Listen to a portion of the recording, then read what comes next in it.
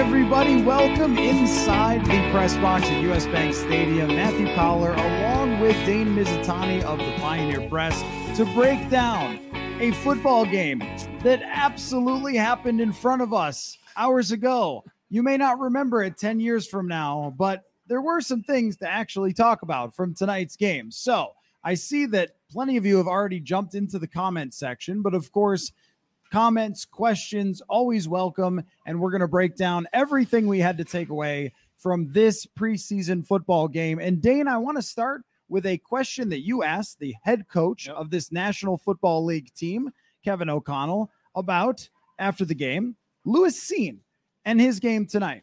Because I think we all saw a missed tackle that was pretty concerning where he flew downhill and right by the running back who went for a touchdown. But Kevin O'Connell argued after the game that he liked that he was pulling the trigger quicker and playing faster tonight. So why don't we start with that? Your take on Lewis Cine's evening.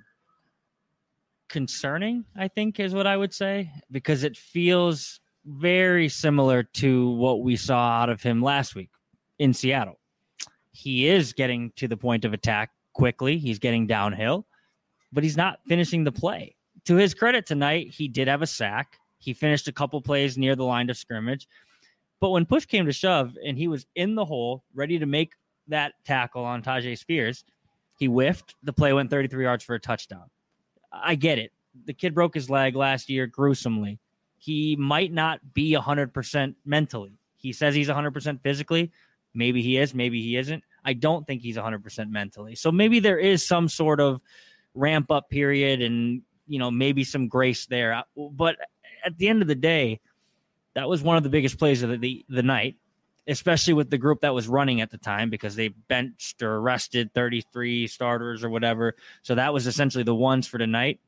And it was the biggest play, you know, that group kind of gave up. 33 yards, touchdown, all because he missed that tackle in the hole. Right. And after the game, Lewis Cine said that he didn't feel like there was much he could have done on that play. And it was like, other than tackle the guy, that would have been the thing to do on the play. And I think that what Kevin O'Connell was trying to do when he talked about it was be as positive as possible, as Kevin O'Connell wants to do. And they even named him a captain for tonight. It seems like they are trying to push as hard as they can and just encourage when it comes to Lewis Cine. And he did make a good play on the Malik Willis play at the end zone, but that was the third quarter. That's when Lewis Cine shouldn't even be playing. If he had been showing more in practice from them, then he would have been out of the game already, because even guys who are clear second team and backups were mostly out of the game, and it was almost exclusively third team guys, practice squad guys, and there's the former first round pick still out on the field. And he makes a play, but I mean, that's really the only play of the night. I did think he was coming downhill a little bit faster, and he called it triggering a little bit faster, but we're still not seeing consistent playmaking from him or even being in the right place. There was a third down pass from Malik Willis where he was kind of just drifting in the zone and took a little bit of a bad angle. And even Malik Willis, as inaccurate as he was tonight, which, by the way, you see why he's a third round pick the way he threw the football, but even he was able to throw it over Lewis Cine to his wide open receiver, which looked like it was Cine's assignment. And after the game, him talking about, well, I haven't gotten many of these reps and so forth. He did have an entire practice last year of training camp, and he did have the preseason games last year, and he's been practicing all summer, and he's already had another preseason game. It's like, okay, I understand, like you said, the injury, but if you were looking and waiting and hoping for that moment where it clicks in, that wasn't going to happen tonight. And that play, I think, was sort of emblematic of even with him trying to fire downhill, not being able to finish that play, when to me, that is either to me, it's fairly routine. And maybe it's because I've watched Harrison Smith for so many years, but that hole opens up. The safety's supposed to fill it, make the tackle. We all move on. And he just dove forward Superman style. Like, what? I mean, I don't know. It looked very bizarre to me, and I don't want to focus too much on that play, but it was funny for, Kevin O'Connell to say, well, outside that play, that one play, which we don't practice tackling much, It was pretty good. It's like, I don't know, man. I think that was trying really, really hard to be complimentary and to be encouraging of Lewis Cine, but we're getting to the point where how much more can be said. It needs to happen at some point, and that point was not tonight. Yeah, the game, he had one play to make tonight. He made a handful of plays, but the one play he needed to make to stop the touchdown from happening, he didn't make. Maybe he'll make that play next week. Maybe he'll make it later in the season, but he didn't make it tonight. And this was a huge game for him. Like you said, he got the whole game. He didn't come out after the first half like a handful of players did tonight. He got to play the whole game, and when push came to shove, he didn't make the biggest play of his night. And it resulted in a touchdown. Not just a big gain, not a first down, a touchdown.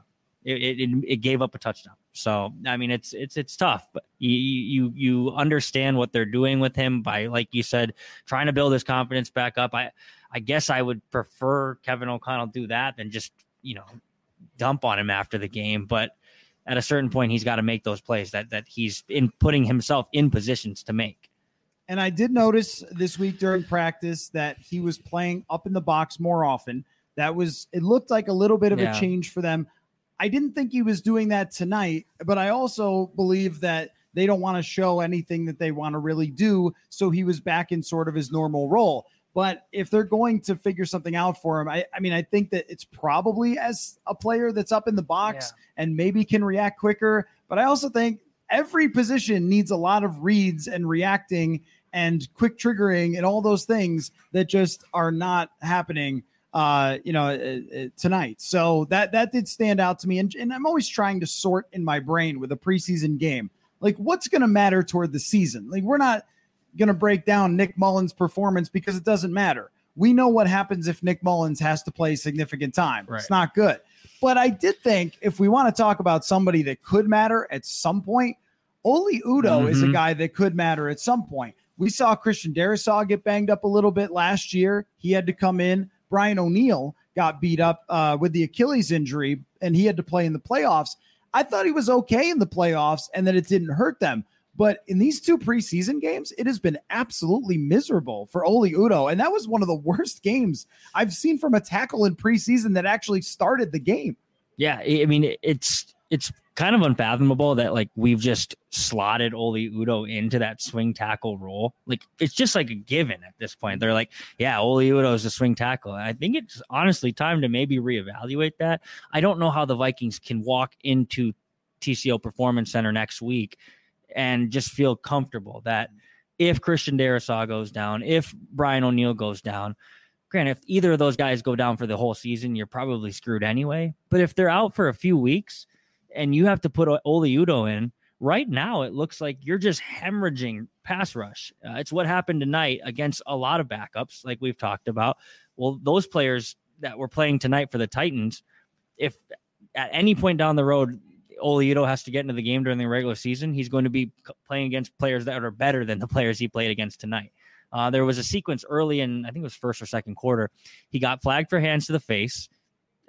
Someone else got flagged for I think it was an offensive pass or defensive pass interference on the same play, or offensive pass interference on the same play. So the Titans accepted that one. And the very next play, he got flagged for holding. So it was like he compounded two large mistakes, and that was just emblematic of the whole game for him. He looked lost out there, and that would be, like you said, if we're pushing ahead to what really matters come regular season, that's probably one to me right from tonight. I think the entire status of the backup offensive lineman matters quite a bit, because how many offensive lines stay healthy through the entire season? Yeah. Last year, they actually had very good luck with that. Ingram played all the games, which is pretty rare for a rookie. Garrett Bradbury missed a couple. Austin Schlottman had to come in. He's the guy that you would feel okay with at center for a couple of games. You don't think it's going to be a total disaster. But aside from that, Blake Brandel is moving from tackle to guard, right, which is a tough transition for anyone. And tonight, nobody had a good game. They also played one starter because he got in a fight, and that guy mauled everybody. Like he was out for blood. he was just ripping heads off and beating Nick Mullins to death with it. I mean, so like they had one starter and he's just annihilating people. That's a guy who played 500 snaps for the Titans last year, and he looked like Aaron Donald against the backup offensive lineman. I mean, that is a problem. And it seems like every week we're talking about, will they go into free agency? Or are they waiting for Chris Reed to come back? But he's missed the entire training camp. That's not easy. I think that they really do have a legitimate issue here. And with Oli Udoh, you're kind of asking yourself, how much do I want to react to 2 preseason games? Because his history as a swing tackle has been okay. As a guard, it was really bad. Well, when he's been a swing tackle, it's been mostly fine. And this week, he did have to practice for Brian O'Neill in all those 11 on 11s and then come out here and play. So that was like playing 2 games essentially for Oli Udoh. But then again, you're committing penalties, which he's always had a huge problem with. I mean, I think that there has to be some veteran considerations. And I also think that if you're going to do it now after seeing those joint practices. You have enough time to get somebody else in and prepare them for the beginning of the season. I think it's sort of now or never when it comes to any of the free agent decisions. Yeah, I agree, because you want to try and onboard anyone that you bring in once the games really start to matter. It's pretty clear that the Vikings don't truly care about the end result of these games right now. They're getting a lot of the work they're getting a lot of the work that they want to get done in these joint practices. You have a set of joint practices coming up this week against Arizona. Like, I kind of agree. Like, if you want to see a Dalton Reisner, bring him in now. Like, if you want to go out and canvas for veteran tackles because you are worried about Oli Udoh, bring him in now. Like, it's okay to bring a guy in now and not when you really just, okay, now we really need to do it in the regular season because we have a real problem on our hands. Well, we can see the problem might exist already. Like, so I think it's okay to kind of try and get ahead, be proactive here when it comes to, especially like you said, the backup offensive line. They're backups, we get it, but you're one play away from having to play. And right, like, if you just look at it tonight, I wouldn't feel comfortable with anyone having to come in and play. Yeah, aside from Austin Schlottman, who I think we saw last year was okay. I'm not saying he was good, but he could run the offense. And it really hurt them when he got hurt late in the season. And that kind of threw them all off for that Packers game. But aside from him, yeah, even with Oli Udoh's history, the fact that it's not looking even serviceable, and you would think he would be the best guy on the field considering that he's played before, but not trending in the right direction in these games. I think it is time to make a decision and bring in some free agents based on what they saw tonight, because the issue was that they could not operate as an offense. And you could say, well, Nick Mullins, he's not very good. Of course, that's true. But at the same time, if you give him time to throw, he can find receivers. And where I thought they really failed tonight was we weren't able to get evaluations on those wide receivers at all. I mean, the couple passes that went to Tristan Jackson, he had one where if you were watching on TV, because we have the broadcast above us in the press box, you just saw him drop it. But right before, he kind of like fell on the turf or slipped, and he was trying to get up at the same time and catch it, and it went through his hands. No excuses. It's football, but that's kind of what happened on that play. But he got 3 targets. Jalen Reagor got a couple. I mean, we just didn't get any evaluation on those wide receivers. And after this week, it was going to be really interesting with no Jordan Addison. I thought, okay, this is a night to really find out some things about these receivers. And I leave here feeling no closer to answers on wide receivers than when we walked in here tonight. No, and you look at the stat lines. I think 3 tight ends had over like 30 yards receiving. A lot of those just like leaks out of the backfield or right off of the line. And it's because all the receivers that you wanted to see, the routes didn't have time to develop. Because of the offensive line and because Nick Mullins had no time to throw, we didn't get to see him throw downfield and in turn see any of those receivers kind of show what they have. We saw Colin Thompson catch a couple balls. Nick Muse catch a couple balls. Big night for Nick Muse. He's had 2 very good preseason games. Right. Practice squad tight end, though, right? Yeah. I mean, they're not going to keep 4, right? Like 4 tight ends. No, that would be crazy. There's no way. But yeah, like you just didn't get to see anything really out of a Tristan Jackson aside from those few targets. Nothing really out of Jalen Reagor, who I think they were hoping, let's try and, Kevin O'Connell even said tonight, we tried to get him up over the top a couple times. Those routes just never had time to develop. This was a big week for Jalen Reagor. He was playing quite a bit with the ones in practice and those joint practices. Just didn't really get to see him in a game. Same with Brandon Powell. Like Brandon Powell and Jalen Reagor fighting for the same roster spot, essentially. We saw Brandon Powell return some punts tonight, but we didn't really get to see him in, as far as what he looks like as a receiver. All of this is connected, and it goes back to the guys in the trenches. And, like we keep saying, like you said, it might be okay to, like, this week bring a few guys in or a couple guys in, even if it's just for a workout, so you have them in the Rolodex later down the road. But just maybe if it's just sign a guy, let's see if the offense can look a little bit different next week. See if you can get an evaluation on some of these guys, because you haven't really. I certainly have to wonder why Reisner hasn't signed anywhere, and that has to be brought up, that there must be a reason. And maybe whatever that reason is keeping them from doing it. Mm-hmm. But if you're going to do it, now's the time to do it. And as long as there isn't some injury or some personality problem that they are worried about, I think it's pretty clear that even if Chris Reed does come back, you need multiple players for depth on your offensive line. And even if it is too late to have Dalton Reisner compete right now with Ed Ingram, just because we've gone past go, you still want him there in case you get 6 weeks into the season and say, this is not working with Ed Ingram, who I assume didn't play today because of the hard practices that they had throughout the week. And Kevin O'Connell more or less said that, but I think there's no one there to compete with him at all if things go wrong. And we've seen that in years past. How many times? The Tom Compton, or even last year where they wouldn't put Chris Reed or Ed Reed in. He was not available, nor does he play guard. But they didn't seem to want anybody to compete with Dakota Dozier when he started a full season. And I feel like even though it's a different regime, some of these history repeating themselves things are going on. Let's answer a couple of comments here. One from High Times KG. Please explain KOC's obsession with Jalen Nailor. Well, I mean, for one, didn't we all think it was going to be an exciting training camp for Jalen Nailor? I mean, I think one of the hard things about this training camp is there has been so many mysterious injuries of Jalen Nailor. Oh, he's out, but he'll be back next week. Okay. Where is he? I mean, right? Like what happened? Did he get bit by an alligator after the leg injury? And that's made it worse. I mean, what is happening here with Jalen Nailor is a great question. And there hasn't been any clarity on it. And he doesn't have to update us on it because it's the preseason. Mm-hmm. So he can just continue to say, I don't know. Maybe he doesn't. And maybe it's a nagging injury.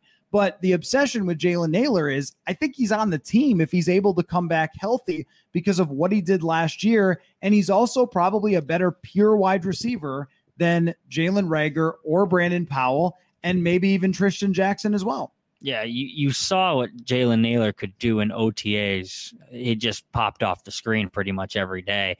That's KOC's obsession with him. He saw someone who I think he was like, that kid can play receiver in the NFL. And we don't have a ton of those guys outside of the big three, outside of Justin Jefferson, Jordan Addison, KJ Osborne. I know Tristan Jackson's had a really good camp. He looks like someone who's getting closer and closer to making the team with the way he performs in practice every day.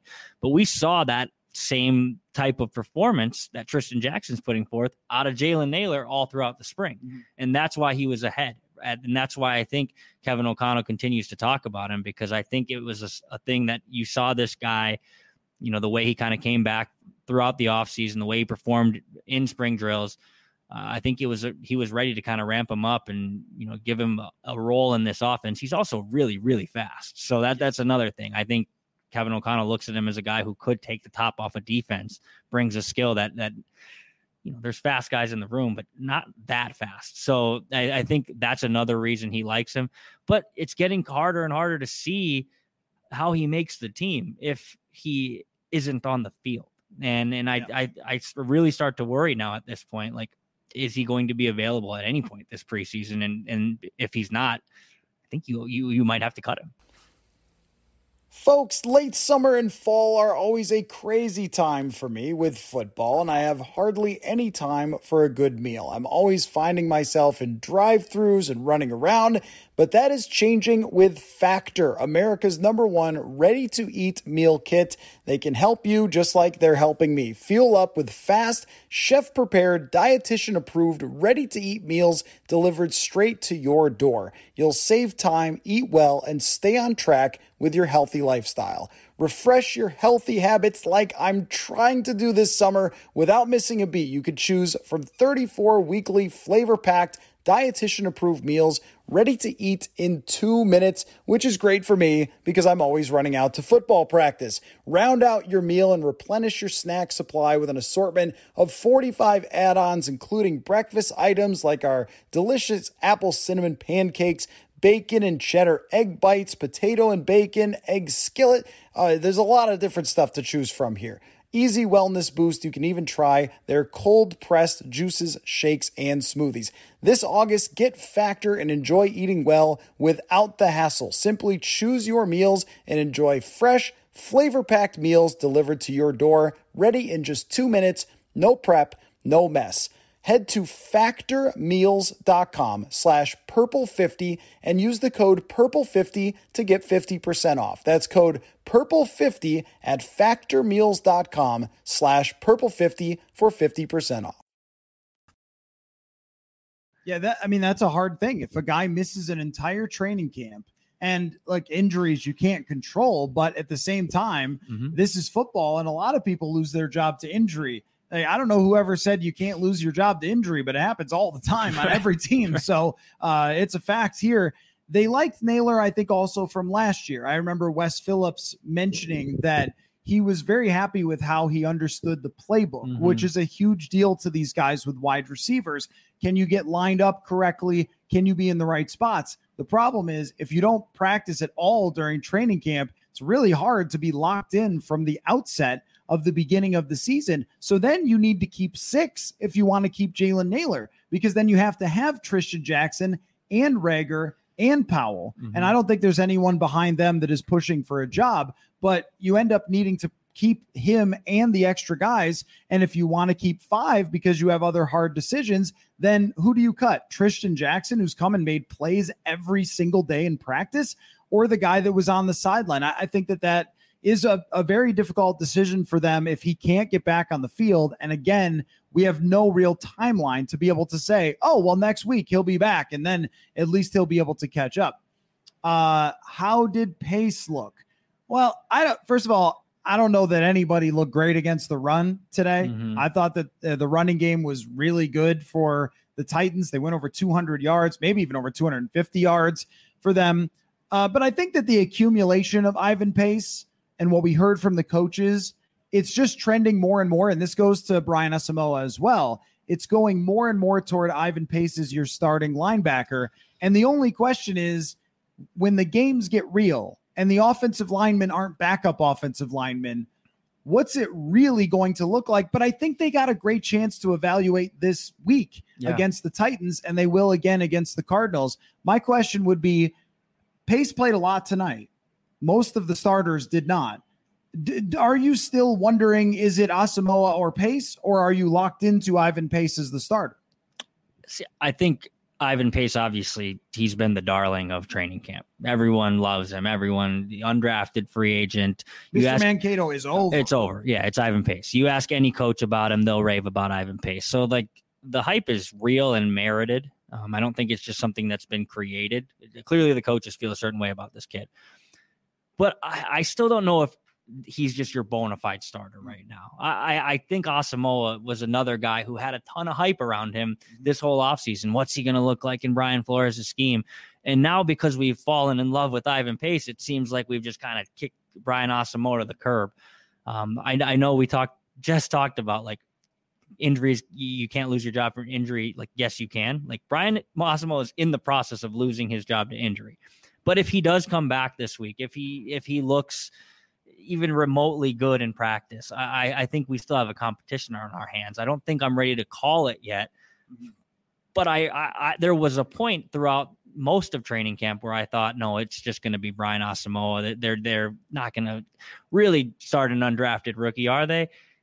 Then you hear what Kevin O'Connell says this week. I think the exact wording at the end of his answer, where he just said gold stars for Ivan Pace, was maybe he can help us from the jump. From the jump would mean week 1, which would mean you are the starter. So it's certainly being talked about and entertained. I don't know if it's quite over yet, but I think Ivan Pace might have the edge right now. Well, and Asamoah's injury is a mystery as much as Naylor's is, because he talked about when they went to Seattle how they were considering playing him and then didn't play him. So my assumption was, all right, well, then that was the right thing to do, and he'll be back next week. But if you miss those practices against the Titans, can you believe how much these coaches talk about these practices? Like, these joint practices are everything. This preseason game, and look, I think it's a great idea, but they've got other people calling the offense in the second half. Yeah. They're just like giving it like, okay, why don't you call the offense? You call the offense, get a little experience out there. I mean, that kind of shows you how much it matters or does not matter to them. It's really the joint practices are their biggest evaluation, and he was not there. Rembrandt Q. Einstein asks, love that. Does this change my prediction of 10 wins tonight? Does tonight change my prediction? Like, what? Tonight doesn't change anything except for we had a flavor of ice cream that we couldn't identify in the press box, and I'm going to go find out, and I might eat some more of it. So it did change my opinion on that ice cream, but not on this team at all. But I did want to ask you, Dane, about how you feel about that, because I went 10 wins from the very outset. The schedule drops, pick the schedule, 10 wins. That's where I'm at. I haven't moved. Has the camp moved you and the preseason games moved you in any direction from your initial prediction when the schedule first came out? Not really. I had him at 10 wins as well. I had him fighting for the division. I don't know if 10 wins gets you the division. I don't know that it doesn't. But I had him as a playoff team with 10 wins. There is a world in which they're just kind of meh this year.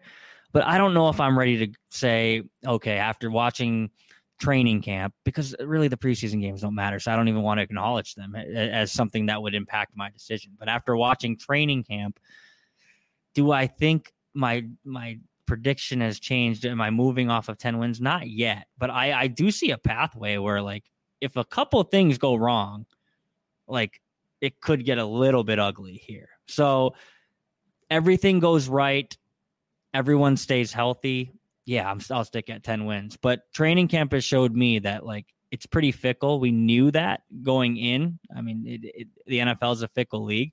But if a couple things go wrong with this team, there's not a ton of depth. If we just talked about it with the offensive line, not a ton of depth there. If Darrisaw or O'Neal goes down, even if Bradbury goes down, I know we like how we feel good about Schlottman, but, like, there just isn't a ton of depth on this team. So I think that's what training camp has illuminated, is that the lack of depth that we kind of thought was there is definitely there. Yeah, I think that as well. And the injuries that have happened have shined a light on that quite a bit.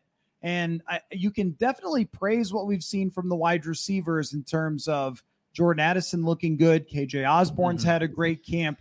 And I like everything that Tristan Jackson has done. But that doesn't mean you can trust them in actual games. Even at their best depth position, I'm still a little meh because we're not seeing Naylor. And then the other guys, Rager has proven to not be very effective. Powell has barely played receiver in his career. Like, you go one layer down on so many spots, and you're in a lot of trouble, and we've kind of got a little sneak peek at that. So if there is something that takes them down from where I'm at, it is exactly that, and the cornerback group. I mean, you see, like, Jawan Williams played a lot tonight, which makes me think that they think Mekhi Blackmon is going to be okay, or they just wanted to get more look at a competition there. And I know Tom Pelissero reported not a major injury. We don't know what that means exactly, though, so I guess we're going to find out. But there's a lot of positions where you go, wait, you go down from corner, and it's a guy who used to play for the Patriots and hasn't really played much in the NFL, and that's like your next man up. Andrew Booth Jr. is clearly way down the depth chart. So, yeah, I think from a big picture perspective and what we've seen in practice and in preseason, that has been on display, especially on the offensive line and on defense. Davey says we make too much about great plays in practice. When the game gets real and said player doesn't see the field, those great plays become moot. Well, so this is the thing with this team is practice actually means way more than any of these games. Yeah. And that's very different than it used to be with Mike Zimmer. With Mike Zimmer, this was a big deal. These preseason games, he won almost every one of them that he ever played. He played starters a lot. He played backups. He pushed guys. I think that the way Kevin O'Connell approaches it is just very, very different. And that makes these games harder to react to, even though it's much easier to react when all of us have seen it, as opposed to a practice where you and I saw it and the fans who were there, but you're just relying on kind of what we're saying. Let me circle back to the game. Another person that I felt pretty bad for not getting a whole lot of action because of the O-line was Ty Chandler. Where do we stand on Ty Chandler and the running back depth chart? Because Kene Nwangwu, so it's funny about the hierarchy. The slightly injured players were out there before the game walking around in their jerseys. Mm-hmm. The more injured players were nowhere to be seen.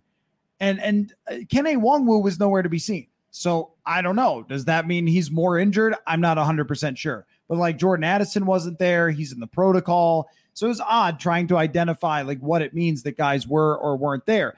But they sign a running back to kick return. Okay. But the running back depth behind Madison just does not look good. And I don't think they trust Chandler. And we really didn't get a chance to see him do anything tonight because they couldn't block. Yeah, it's very similar to what we just said about the receivers, right? Like the routes couldn't develop. So did we really learn anything about Brandon Power or Jalen Reagor? We learned really not much about Ty Chandler. I think a lot of people who look at Ty Chandler as, because there are people out there that just think he's going to be the backup running back, are latched onto that, how good he looked in the preseason last year. He had a pretty good week against Seattle last week, but it wasn't like the most amazing performance I've ever seen. I think he averaged 4 yards a carry and he looked okay at times, and he looked like he picked the wrong gap at other times. I don't know how comfortable I would feel with him as my backup running back. I think it's interesting that they continue to host these visits. I don't know if that's to build a Rolodex just in case, or if that's really at some point they're really trying to just give Ty Chandler every opportunity to win the job, and if they decide at any point that he can't, then they'll bring in one of these guys that they've brought in for visits. But it's just so hard to figure out tonight because we at the same time we talk about how we don't make a lot about these preseason games because we see it in joint practices, but there are certain positions where you want to see them perform, and as a running back running in a preseason game, you can gain a little bit more because those guys are trying to take you to the ground. They're not in practice. It's a thud and then a whistle. So we didn't get to see that out of Ty Chandler. The next chance we'll see is in joint practices this week against Arizona and maybe the preseason game against the Cardinals. But do we have enough data at that point to just say, okay, Alexander Madison, Ty Chandler, that's our running back room? I don't know. I wouldn't feel great about that running into the season. Folks, we've got a bunch of sports teams here in town, and also for someone like myself, I always like to try to catch a ball game when I am traveling to cover football in a different city. But one of the problems is that tickets can be such a hassle, and buying tickets for your favorite events should not be as stressful as it is. Well, Game Time is fast and easy, a great way to buy tickets for all sports, music, comedy, and theater near you. They've got killer deals on last-minute tickets with their best price guarantee, so you can stop stressing over tickets and start getting hyped for the fun you'll have at your event. They have flash deals on last-minute tickets, easy to find and buy tickets for every type of sporting event in your area, images of the seat views, and the lowest price guarantee. The lowest price guarantee and event cancellation protection as well. Game Time is the place for last-minute ticket deals. Forget planning for months in advance. Who's got time for that? Game Time has deals right up to the day of the event. Get exclusive flash deals for football, basketball, baseball, anything you're looking for, the Game Time guarantee means that you'll always get the best price. And if you find tickets in the same section or row for less, Game Time will credit you 110% of the difference. So make sure you get those tickets today with Game Time, a no-stress experience. Download the Game Time app, create an account, and use the code INSIDER for $20 off your first purchase. Terms apply. Again, create an account, redeem with the code INSIDER for $20 off. Download the Game Day app today. Last-minute tickets, lowest price, guaranteed. Also, the guy that they signed tonight, do you remember his name? Who's the kick returner guy? Aaron Dykes. Aaron Dykes. He's good. Yeah. Good for him. You look good. But also bringing in another guy, having him kick return intentionally. That's what this guy does. He was great at it in college. Yes.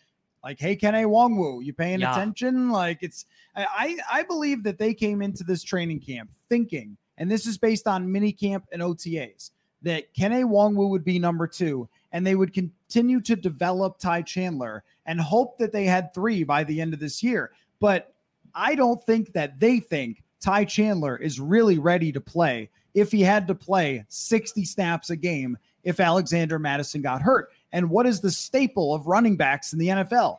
They get hurt. It's hard to, like, I was talking to Mike Clay of ESPN, who does fantasy projections. He puts every running back down for 14 or 15 games because he knows that they're going to miss a few by being banged up. It's the nature of the position. So who can you trust right now? Nwangwu hasn't been in. That guy has almost no carries in his career.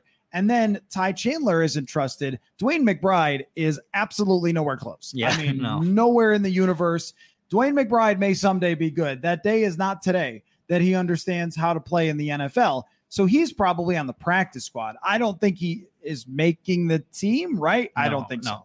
I think maybe they're going to have to sign somebody, but do they keep one of these XFL guys or these, depth guys that they sign, or do they go out and they say, all right, Kareem Hunt, you got us. Our depth is bad. Here's some millions of dollars to play here. But somebody pointed out earlier, I'm sorry, it's the chat has been scrolling a little fast.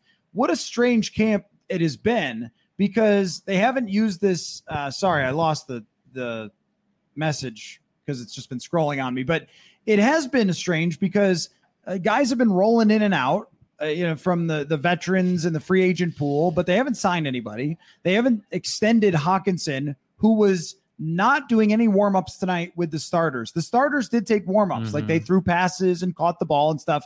If you come to a preseason game next week, if you want to see Justin Jefferson, you can, but you have to show up like an hour early, and you can see him take warm-ups, and maybe KJ Osborne will throw you a football on the sideline. So I would, seriously, my suggestion would be show up way early, get in the gates, see everything that happens before the game, and leave after the first quarter and go to the fair. Do that next week. I'm serious.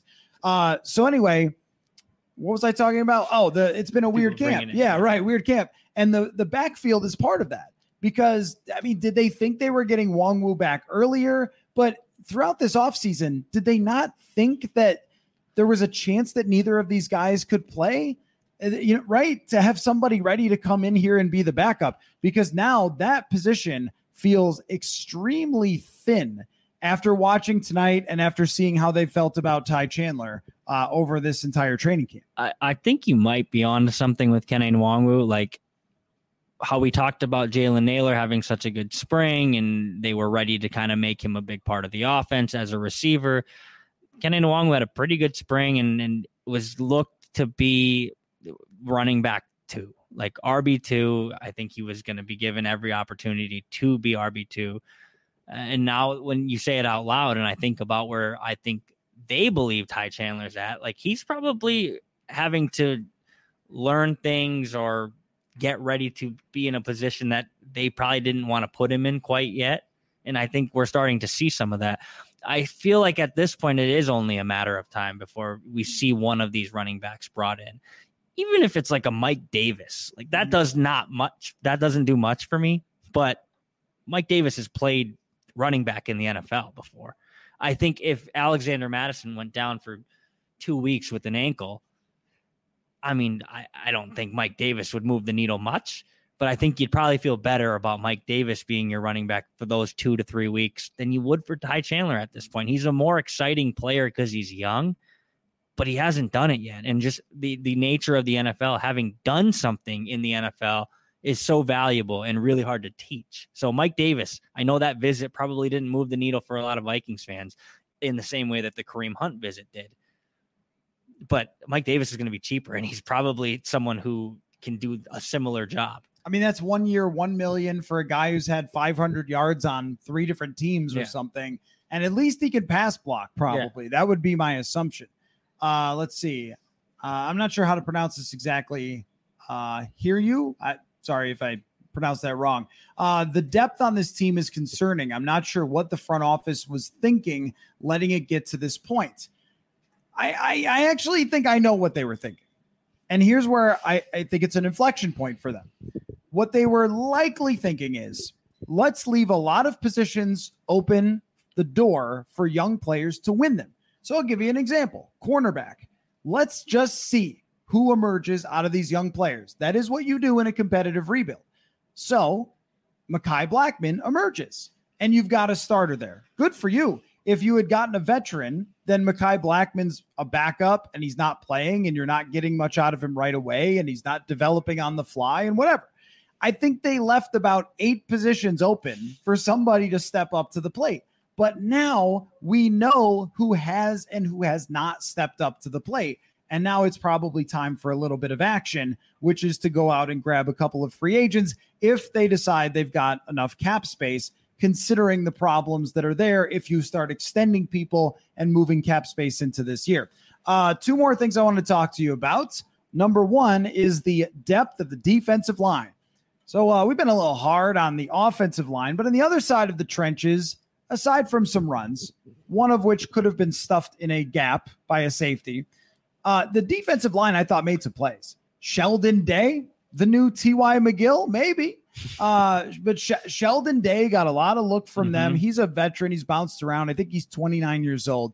Asezi Atomowo, the former Gopher, maybe some bias here from you on the Gophers. No, I'm just kidding. But he played a lot, and he got mentioned by Kevin O'Connell. But I think that there's some positions here they're going to have hard decisions on. And also, you might be saying, but not even great decisions. Like Benton Whitley was out there rushing the passer. We've seen a lot of Luigi Villain. Patrick Jones didn't play tonight, so I'm assuming that he's like good on the roster, all set, I suppose. So it's an interesting night to watch the defensive line and kind of wonder how they fill this thing out. Yeah, the depth is there on the defensive line. They rested 4 guys tonight, and they still had guys come up and make plays. They rested Kyrus Tonga, Harrison Phillips, Dean Lowry, and Jonathan Bullard. And they still had guys like Sheldon Day making plays, guys like Asezi making plays. I want to see Jacqueline Roy. Like I wish we could have seen him next week. Supposedly he's going to be back next week. I thought he's had a great camp. Yeah, and he's someone who I think could have stood out tonight. But like that is a position where when we're nitpicking this roster and looking, okay, if this one guy goes down, that position group is screwed. Defensive tackle, at least, or the defensive line, however you want to kind of frame that up, like that one's actually pretty deep. Like, I don't know, deep with like top end talent, no, but like deep with people who can play in the NFL, yes. Hard to pick out the 53 on the D line. Yeah, have no idea like how they're like a good player is going to get cut from that defensive line room, just because you're going to need positions elsewhere. You're going to need numbers elsewhere. That whole thing, I stand on the table, I fight for my, like, you're only going to get so many defensive linemen on this team. So a good guy's going to leave. A good guy left last year with T.Y. McGill, and he ended up playing. Yeah. He did play. Yeah, he played for the 49ers. He did. So there's going to be a guy from that room, because they do have a little bit of depth in there, that on cut down day we're saying, oh, that guy had a pretty good camp, and now he's looking for a new team. It's just kind of how it happens. Sheldon Day is probably that guy. Yeah. But Ross Blacklock certainly could be. And another guy who got a KOC shout out, Ross Blacklock, but hasn't spent any time with the first team. Yeah. And if you're somebody they traded for and you still haven't spent any time with the first team in this training camp, I've got to wonder. And they're sitting Jonathan Bullard. So Bullard is going to be on the team. They really like Jonathan Bullard. And I just feel like Asezi Atomowo is a guy you want to keep, because he was your draft pick from last year and is also developing, but has had kind of a slow camp, mostly third team reps, and then a little bit with the second team last week. But I think even just on the basis of being younger, you would rather keep him than Ross Blacklock, who I think it's pretty decided. He wasn't good in Houston. He wasn't good here last year, and he hasn't had a good training camp. Yeah. And he's just younger. Like, he's younger and he's yours. I get that you probably tried to catch a little bit of lightning in the bottle with Ross Blacklock, try and kind of buy at the dip there.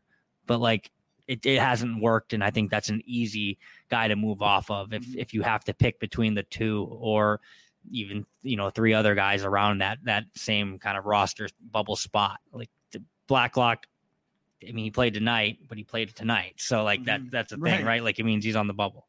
Okay, so if they have to cut Rager and Blacklock, two guys that Kwesi Adolfo-Mensah traded for, are you being critical of that, or is it like, well, look, it's not like they traded much? Where would you stand? I wouldn't really bat an eyelash at it very much. Like, what, a 5th and 6th round pick? I get that I wouldn't just like 5th and 6th round picks on fire, but I think it was worth the roll of the dice. Like, the 5th and 6th round picks don't always turn out. Sometimes they do. I don't think you need to be frivolous with your draft capital. But I think those guys were worth a roll of the dice. Maybe a change of scenery helps. It clearly didn't for either guy. Like, I don't think at any point we're going to be sitting here a year from now being like, remember when we didn't think Jalen Reagor could be a player? Right. Like, I think, it's kind of written for both of those guys, but I don't mind it too much. I think as a strategy, picking up a bunch of 1st and 2nd round draft picks who haven't worked out for other teams is sound. It makes sense to me. Pick them up for nothing. See if you get one that works out. However, it will fail almost every time. Yeah. I mean, these guys have already failed with another team. Those teams, the Philadelphia Eagles didn't know how to evaluate. Like, they did. The Houston Texans, maybe not, but I mean, they did. But if you get one who even becomes a good role player for you, if Jalen Reagor returns 2 touchdowns, okay, 1 touchdown, maybe even 120 yards on a punt return, you get anything, then you've gotten something out of that deal. Still, I really didn't love the idea of trading for Reagor, but I mean, that to me, if that is a part of their fundamental strategy, which it seems that it is, then I don't think it's a bad idea.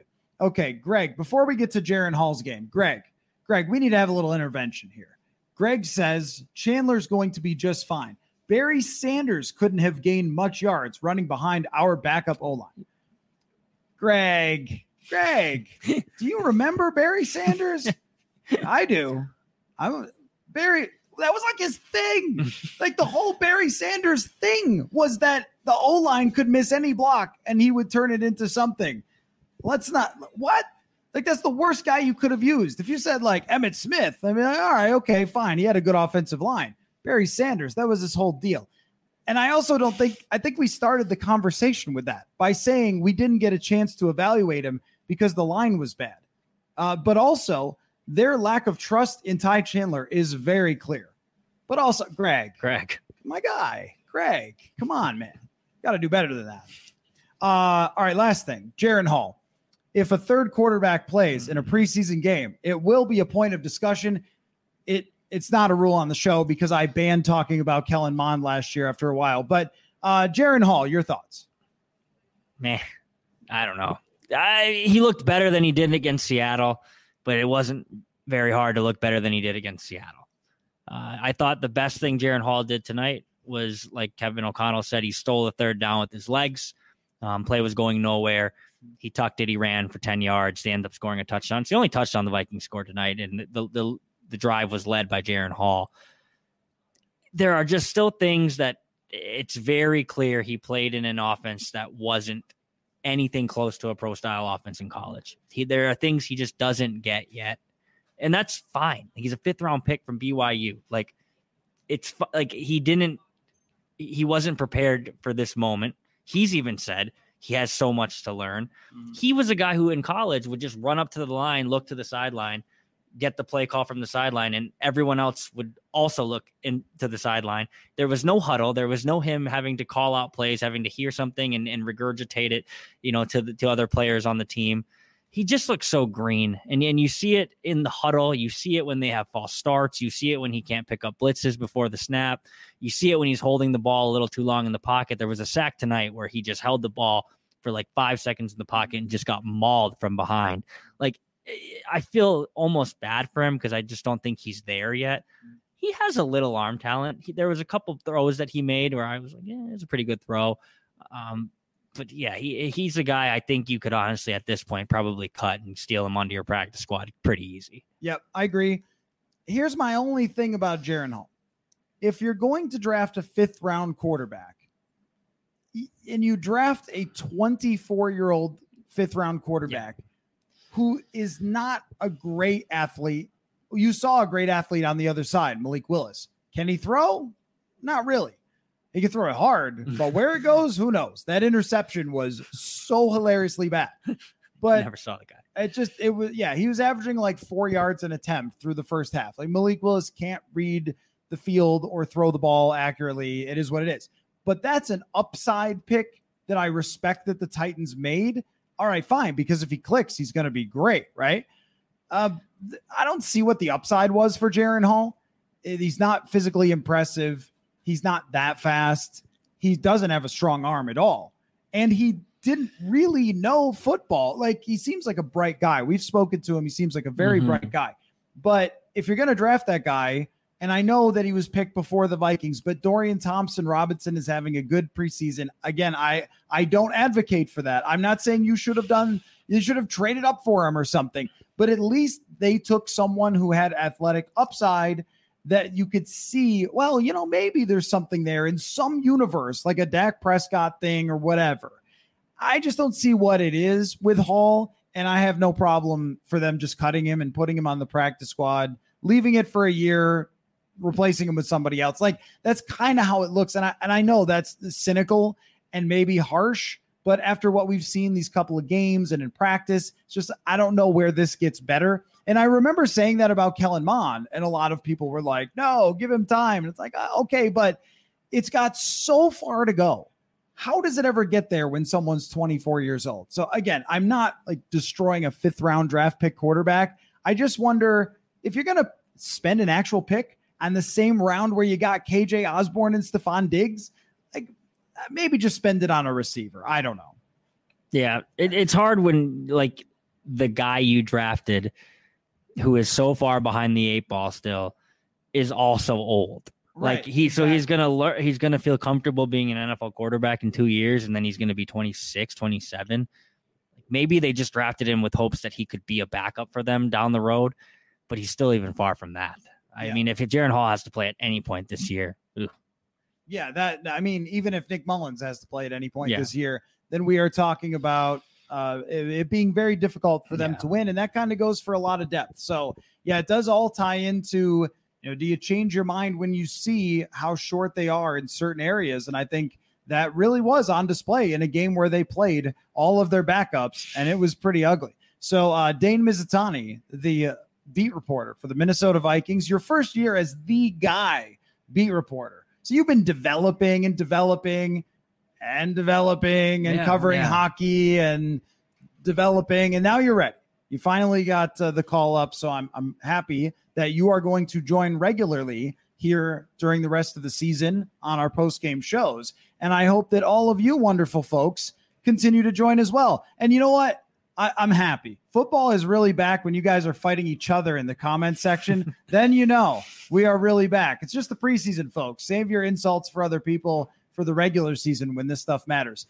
So anyway, thanks so much to all of you for staying up super late with us here for this postgame. We will do it again in the daytime after the Vikings next play, and then after every game this season here from the press box, some road games as well. So really fun having all of you guys watch and participate. And we will catch you next time.